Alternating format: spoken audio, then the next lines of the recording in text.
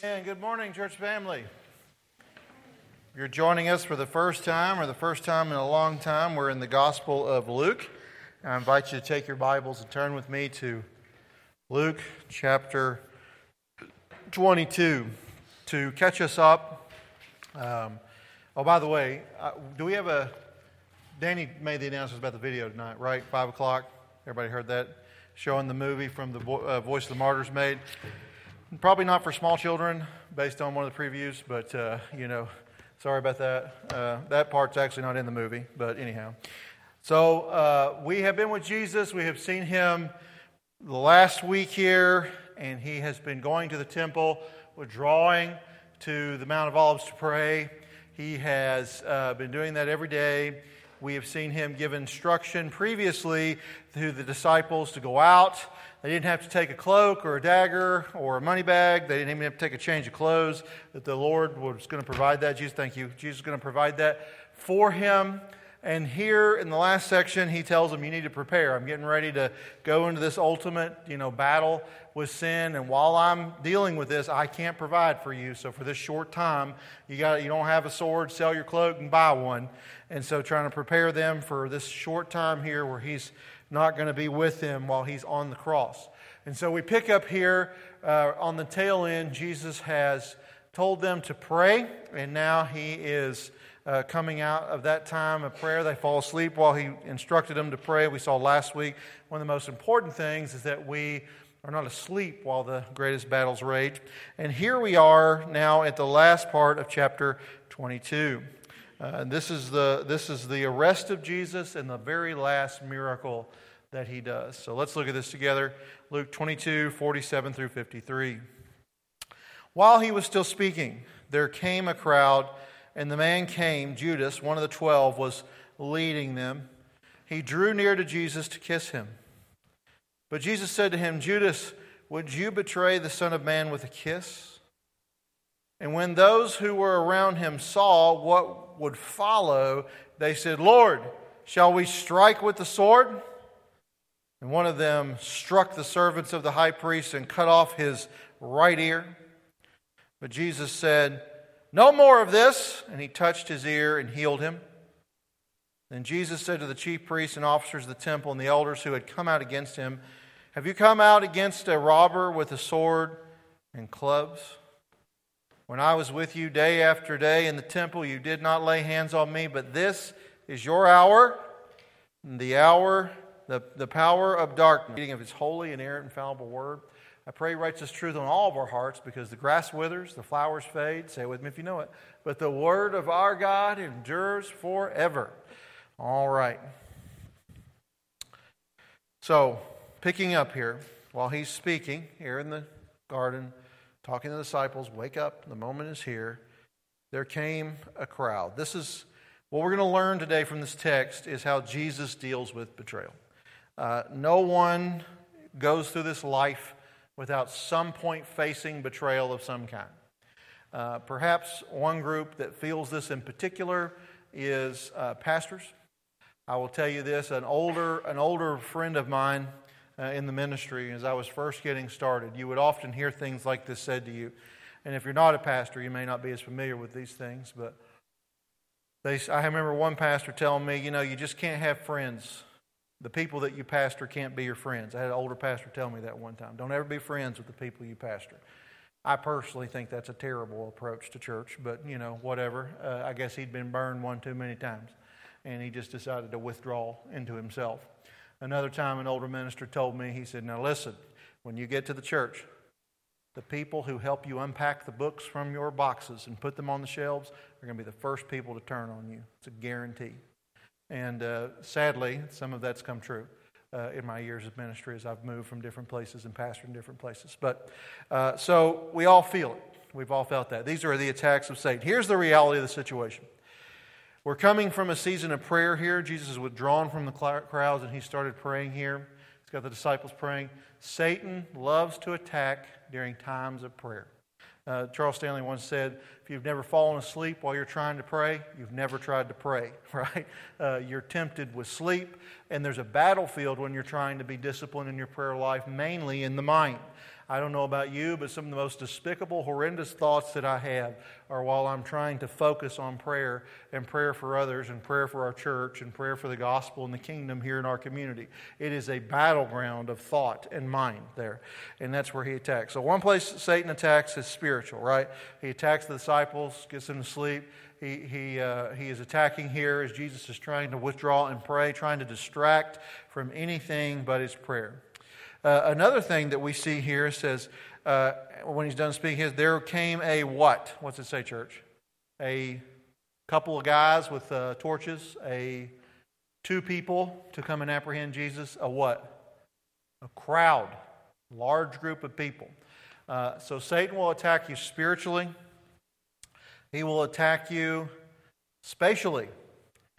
Satan likes to make God's people think that they are in the minority. Now, I'm going to be very honest with you for just a minute and say, based on what I have seen politically and at the entertainment level, I think Bible-believing Christians are the minority in this country. I really honestly believe that we are not the majority of this nation. I'm not real sure we ever have been true Bible believers, but at a minimum now, I think I would say we're definitely not. And we will hear things from the crowd around us, things like, you're on the wrong side of history on this one particular issue. Friends, when that happens, remember, it wasn't a couple of people that came for Jesus. It was, the Bible tells us in other parts of the text, they took a section of a Roman army with them, like a group of 600 that are trained. And they did, I don't think all 600 went, but a group of soldiers were trained and went with him. The Pharisees and the Sadducees and the elders would have known who Jesus was, but they didn't necessarily know. This is why I think the kiss is in there, right? Which means us to the third thing here, relationally. This is not just anyone who betrays Jesus. It's understandable. You expect Pharisees to betray Jesus because of the nature of a Pharisee. You expect the elders to betray Jesus and never really were on board with him. It wasn't truly a betrayal. They were always just enemies. The only betrayal they have is to the truth and to who God is.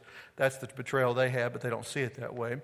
But this one hurts in particular because this one is of a friend. Take with me for just a second your Bibles and turn to Psalm 55 for just a minute. I want you to see this verse that David writes on relational betrayal. And I think this Psalm 55 applies directly to Judas. And verse 12 says, "For it is not an enemy who taunts me," right? Not a Pharisee, not a Sadducee, not an elder of the temple. It is, then he says, "Then I could bear it." We can kind of deal with that, right? "It is not an adversary who deals insolently with me, then I could hide from him. But it is you, a man, my equal, my companion, my familiar friend. We used to take sweet counsel together within God's house. We walked in the throne. Let death steal over them. Let them go down to Sheol alive, for evil in their dwelling place and in their heart." So Judas, the Bible tells us, Satan has entered into him, and he is betraying Jesus here with a kiss. It's a typical Middle Eastern at the time greeting, particularly from a student to a rabbi or teacher. And so in doing so, betraying him here with a kiss, betrayal that is relational in particular stings and hurts. The question is, what do we do with that? What do we do with that? Right? I'm going to talk about that in just a minute.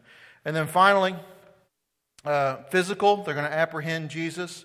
There's not really. They're going to come to deal with a spiritual matter with physical weapons. And Jesus is going to rebuke the disciples for that. We're going to talk more about that in just a second. But they're going to try to apprehend him, lay hands on him physically. And finally, Satan is going to attack religiously. Who are the people here in this crowd that are pursuing Jesus? These are the Pharisees. These are the religious leaders of the day. The people who are hiding their wickedness behind niceties, behind religiosity, and behind good deeds. Okay? So Satan is going to attack through spiritually, he's going to attack spatially, he's going to attack relationally, he's going to attack physically, and he's going to attack religiously. That's a lot of fronts for Satan to attack, but that's all happening in these verses. All right? Now, let's kind of talk about the correct reaction here that Jesus has as opposed to our reactions. Because there's a big difference between how Jesus reacts and how we react. Okay? First point I want to make is this. Jesus responds personally. Look at verse 48. But Jesus said to Judas, "Would you betray the Son of Man with a kiss?" C.J. Riley has been very helpful for me as I've studied the Gospel of Luke. And here's what he says about this verse.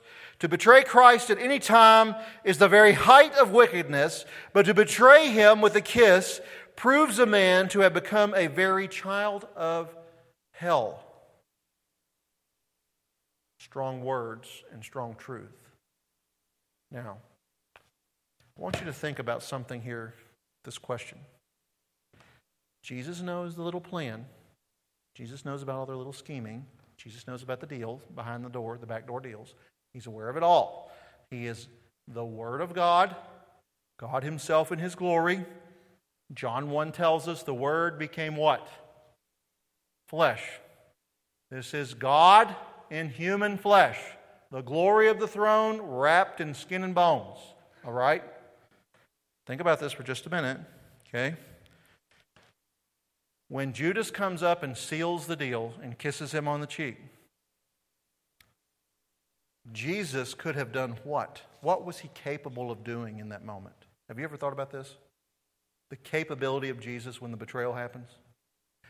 Jesus could have called down 100 galaxies of wrath on Jesus' head right in that moment. He could have called down 100 galaxies of wrath on Judas' head in that moment. He could have called a cohort of thousands upon thousands of angels to immediately draw and quarter Him and spread His remains to the four corners of the earth. This is who He's messing with. Could have done it like that. I probably would have done that if that would have been me. But it's a good thing I'm not Jesus, right? I'm trying to get there, right? But it wasn't. Would probably have been what I'd have done. But that's not what Jesus does. Jesus has the power to do that.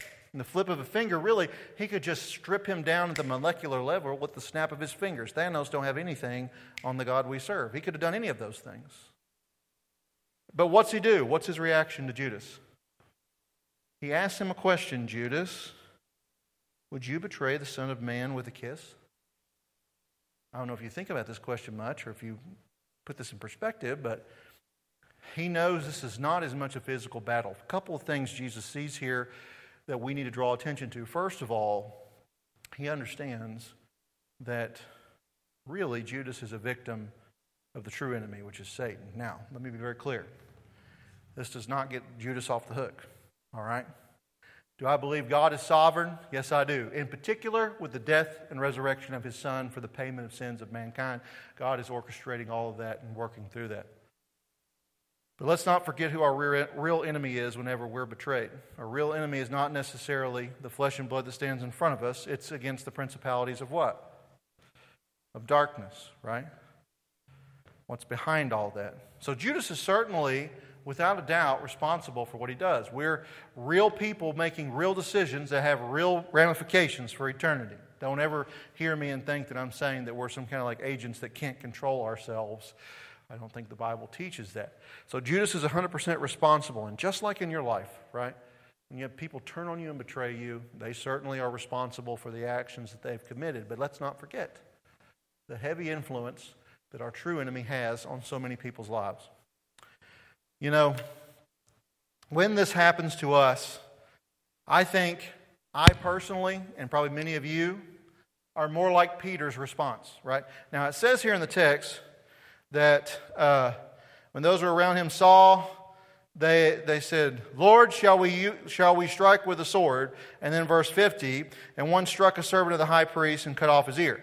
Now, when you read that, it feels very chronological, but based on the word construction, 49 and 50 are kind of like one action, right? So it's like, shall we get our swords, right? Like striking the ear as you're taking off the ear. Lord, should we take his ear off? Like it's all kind of one thing. Like you've already sort of made your mind up. This is what you're going to do. And you're kind of asking the Lord's permission as you're in the middle of doing it.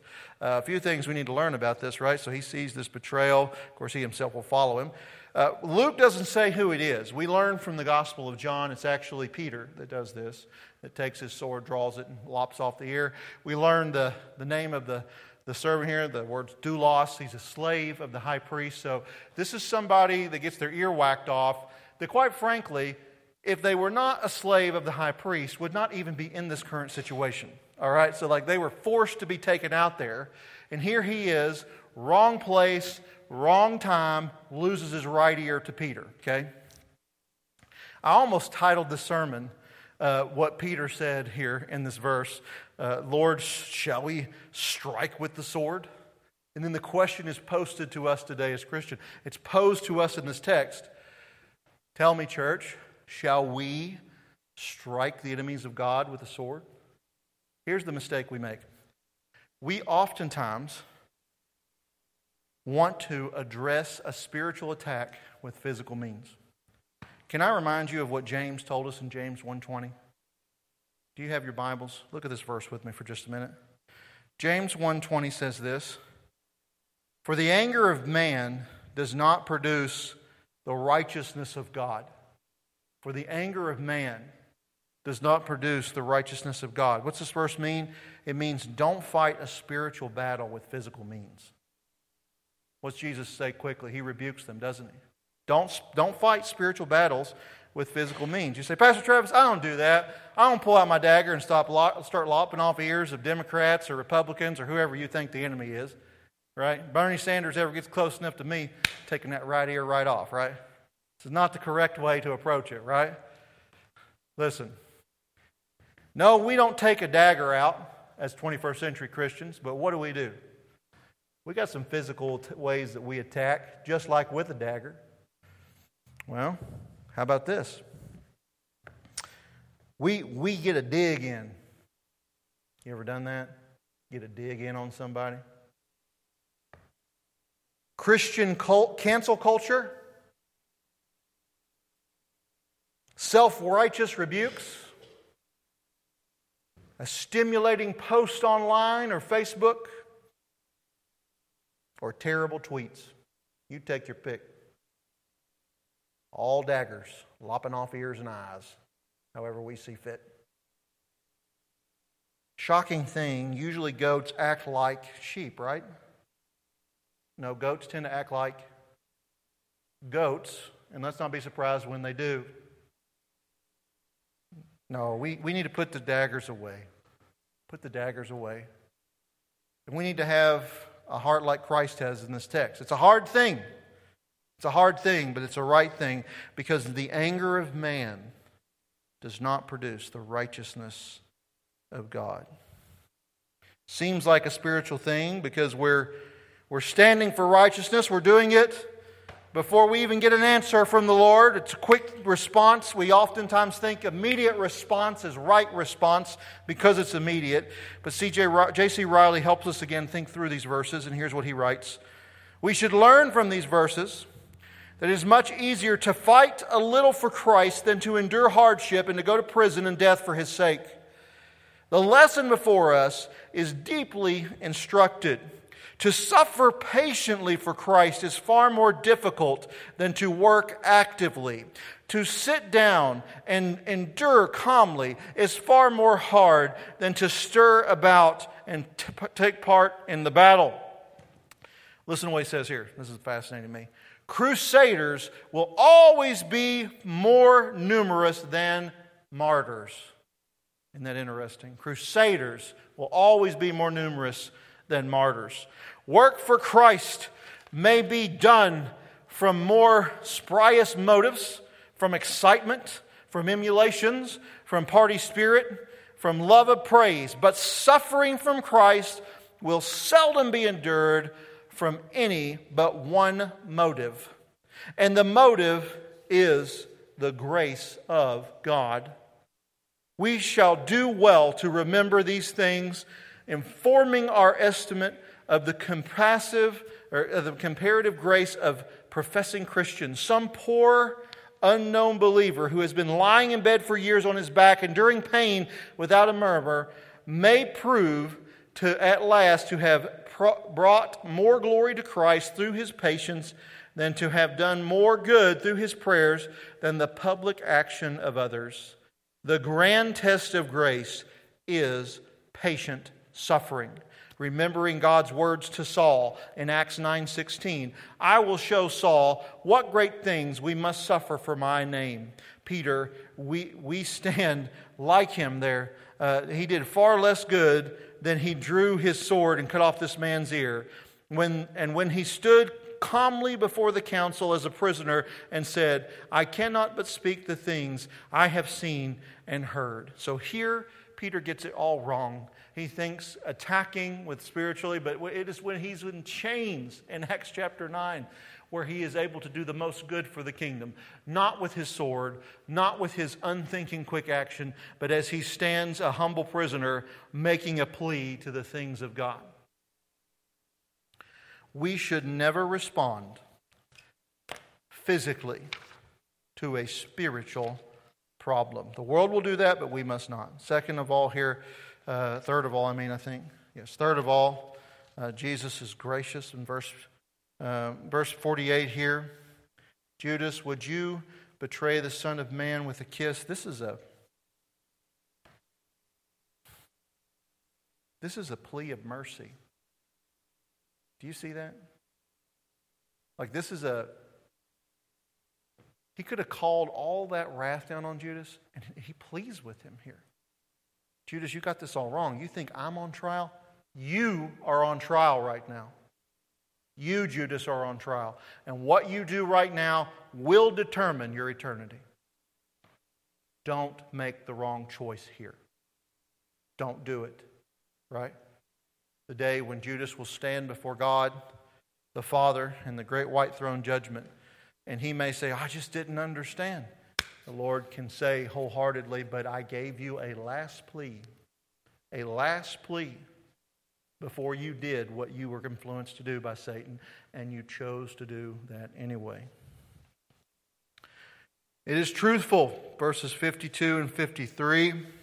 Jesus said to the chief priests and the officers of the temple who had come out against him, have you come out against me as a robber with swords and clubs? When I was with you day after day in the temple, you did not lay hands on me, but this is your hour and the power of darkness. Jesus is merciful, He's gracious, but He never lacks truth when He makes statements. He said, look, I've been with you every day. You could have had me and arrested me at any point. I wouldn't have fought you for it. And you've come here in the cover of night, should be here at the homes with the Passover, with your family.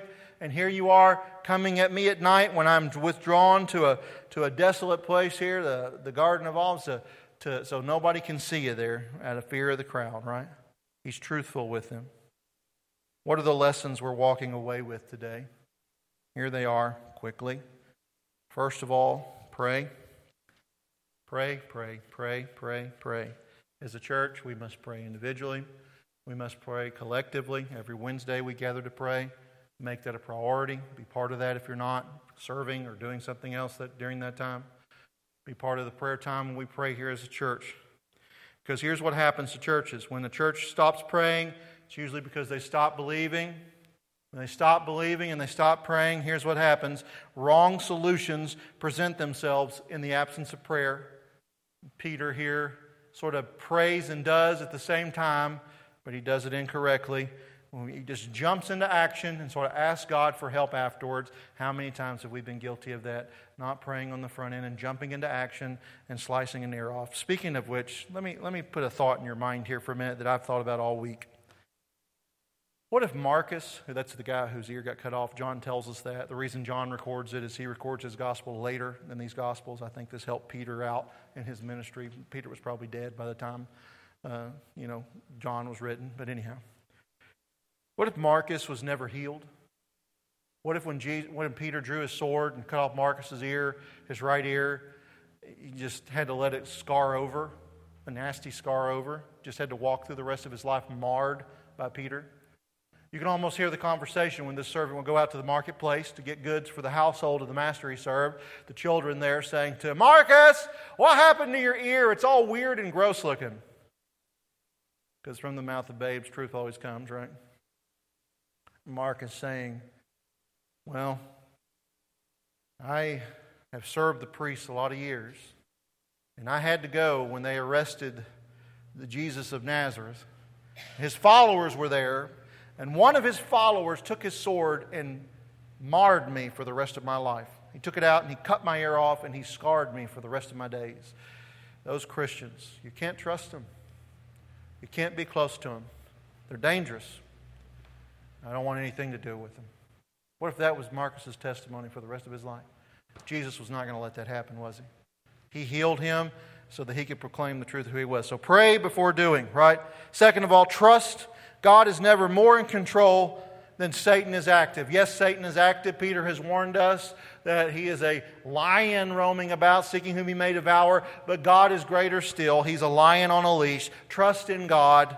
Rest here.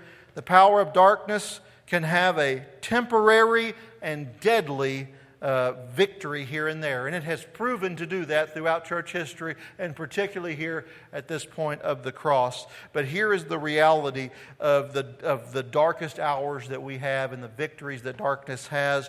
The victories that darkness have, although they are temporary and are deadly, they don't last. The victories of darkness don't last forever. And then finally, believe. Pray, trust, rest, believe. Believe that Jesus, this is the beautiful thing about this passage, one of the things I love the most about this passage here, that when Satan here is at his absolute worst, controlling one of the very 12 that were handpicked by Jesus, when he has rallied the Roman government to come after Jesus, and he is at his absolute worst in biblical history, Jesus Christ is at his best. He's at his best. And this is the call of the believer, isn't it? This is hard, right? When our enemies are at their worst, we must trust Christ and we must strive to do the example that He done and try to be at our best. And that's hard, but that's what's being modeled here. I wish I could stand up here and tell you I've knocked this one out of the park multiple times, but you can talk to my wife and she'll tell you he hasn't. He hasn't. There's been times he's thrown little preschool temper tantrums in bed crying to me about it, right? He's just been at his worst when his enemies have been at their worst. But this is the example. Your bar is not me. What did Paul say? In as far as I emulate Christ, emulate me. There's been other times I have handled it more like Christ. I'm not going to say perfectly like Christ, but more like Christ. Pray, trust, rest, believe. Let's pray. Father, thank you for this text. Lord, we see a picture here of betrayal, but more than this, we see a picture of your sovereignty. We see a picture of an example of how we handle betrayal. We see a call and a need to handle things in your example and not in our own. Lord, let us not rush into immediate battle without spending time in prayer. Let us not draw our swords and maim our enemies and your enemies, Lord, whether they are overlapping or not. But instead, let us have an approach here that when Satan is at his worst, you will help us to be at our best. Not because we're worthy or better or more capable, but because you are worthy, Lord. Because you are capable. Your indwelling spirit and power in your people can allow us to reflect Christ in our darkest of hours. Let us just lean into the truth today that these dark, dark moments and these deadly victories that the darkness has, they soon pass away. Nothing is forever in this world. Lord, help us to be reminded of that. His kingdom, the prince of the power of the air, His dominion is coming to an end. Lord, we anxiously await your return. In Christ's name we pray. Amen. If you're here today, you've never trusted Christ, you've heard the gospel preached, you've heard who He is, you know where this is going, the cross as payment for your sins. Won't you trust Him now? Or if you're here today and you want to be part of a church family, you've not done that, we're to love the things that the Lord loves. Remember when Peter came back to the Lord after his betrayal? What should I do? Jesus said, feed my sheep. Love the things that I love. Won't you love His church the way He does? Be part of this family. Or if you want to be part of See Me will start that process as we sing in response. Please stand.